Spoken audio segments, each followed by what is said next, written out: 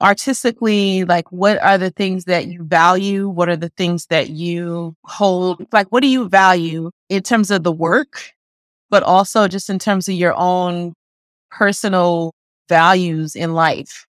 And I find that when those things are aligned, they usually make for the best collaborations.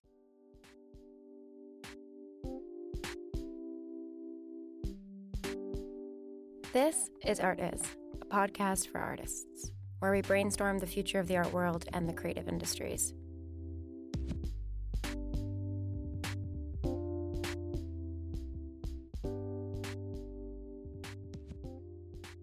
First, thank you for having us. We're excited to be on as well. My entry into filmmaking started with photography, and I really wanted to see more of a moving image. And so I ventured into filmmaking.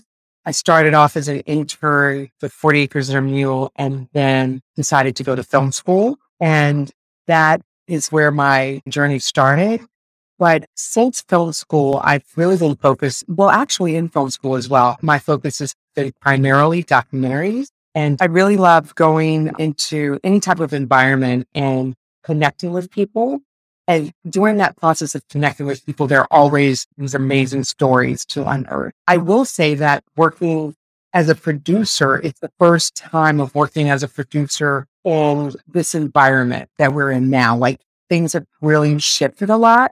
So it's been a lot to learn, and it's been a wonderful process. Through the process of working on this particular project, I've had the opportunity to work with some amazing people. Avril and I have had team members. It's really kind of felt like a family. So it's been I'm trying to think of a really good word. It's been very natural, just a very natural experience. Like everything fell together, and we worked with a lot of great people. Yeah. So my backstory, I guess I can say I got interested in filmmaking because I like to write, and I've always had an interest in writing. And then as I got older, that translated. I went to film school for directing because oftentimes that's the default for people when they realize they want to be a filmmaker, is to either be a director or an actor or writer. And so I've studied directing for several years and just worked as an independent filmmaker for many years. And then maybe about 10 years ago or so, I moved out to LA. And then when I moved to LA, I made the transition into producing. I started out in production management, and then I started producing. And I initially started out producing film. So I produced a short that did very well in the festival circuit. And then we ended up doing a feature film that did very well. And then I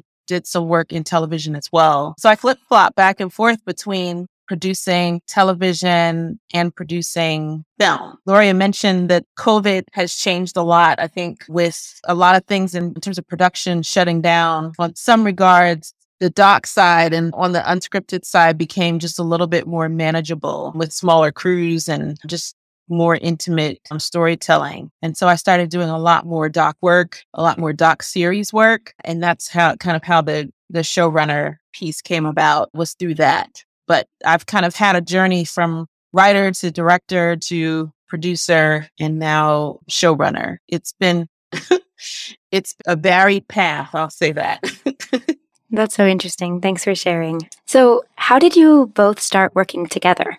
April and I, we went to graduate school together. And it was interesting because I can actually remember the first day of orientation, and they called her name. And when they said April Speaks, I'm like, that's a really interesting name. I can't wait to meet her. And then they broke us up into these little teams during orientation. We went off and we made, I think, like little shorts, didn't we, April? Yeah. Yeah. And we were in the same group. And I think we pretty much had all of the same classes the first year. We did. Yep. Yeah. So that's where we formed our bond. Yeah. And I think we started there and we just kept working with each other. Like even after we graduated from Columbia, we just stayed in contact. Like I feel like we both have moved to different places, and Gloria has traveled the world and, doing documentaries and teaching and different things. And we've just always maintained that friendship and always maintained that relationship where we just have always been artistically kind of on the same page and wanting to see the same things, or have a very similar vision for the type of content that we wanted to be seeing. And so I think our bond it started there at Columbia and then just continued through the years. Could you give any maybe like tips or advice for a younger creative who's maybe at the beginning of their journey seeking out creative collaborators like the relationship that you guys have? It's often hard to find someone who understands the creative vision that you have, and especially now with COVID changing everything. I was just wondering if you had any thoughts to share for younger creatives.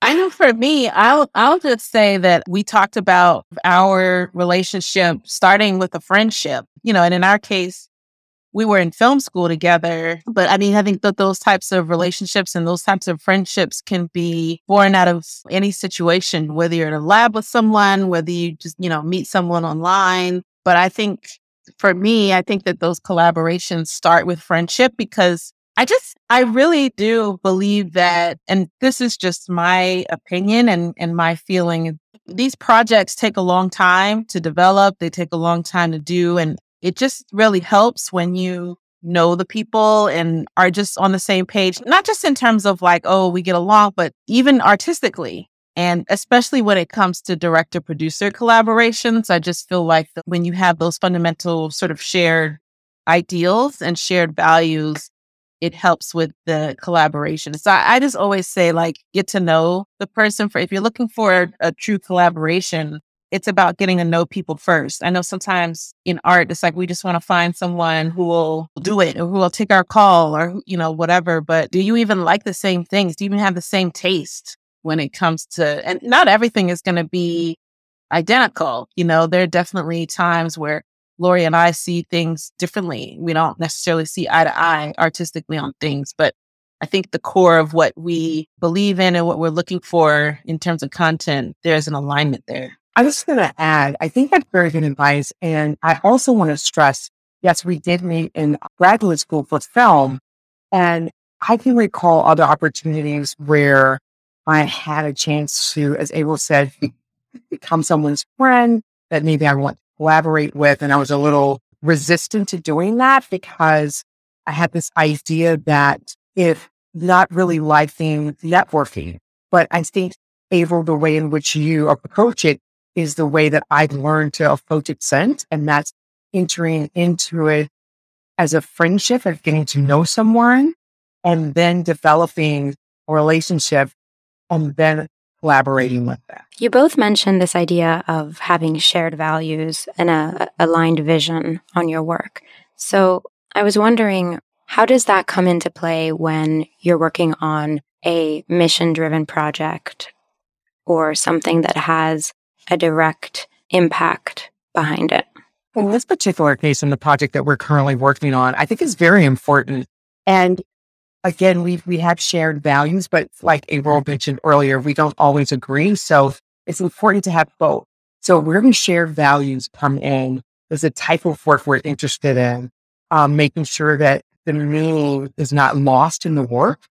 But the other part is when we differ, it's good to have that because it challenges you to think differently or see a different perspective, which brings more to the project as well. Yeah, I would agree with what Loria said. I think even just in thinking about this specific project, Black America Is, which I know we're going to talk about more, I think just having that central mission to come back to, like Loria said, I mean, when there are challenges or when there are disagreements, like it's always coming back to like, what are we making this for? And sometimes I also think it's kind of like, what are we making this for? And also, who are we making this for? And I find that when it comes to values, and I think I can speak for every project that I've been on prior to this one, it's like, when you answer that question of why are we making this? Who are we making this for? That tends to kind of ground that conversation about the mission and the impact and the values.